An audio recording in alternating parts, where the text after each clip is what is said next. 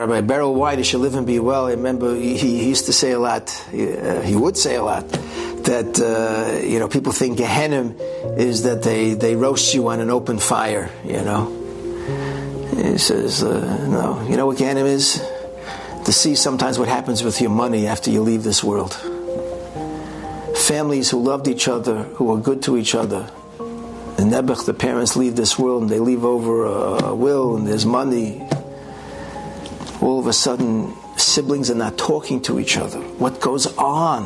What goes on in families? In order not to have a machloikis, a person has to develop this idea of being mevater, just to give in. Of course, it's easy to say. It's not so easy to do. To give in. It's priceless.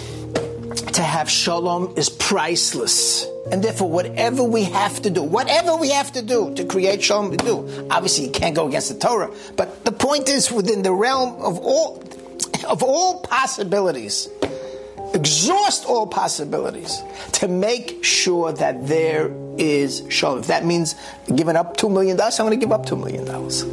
Whatever it takes. Because shalom is worth billions, trillions. And it only brings bracha to one's life.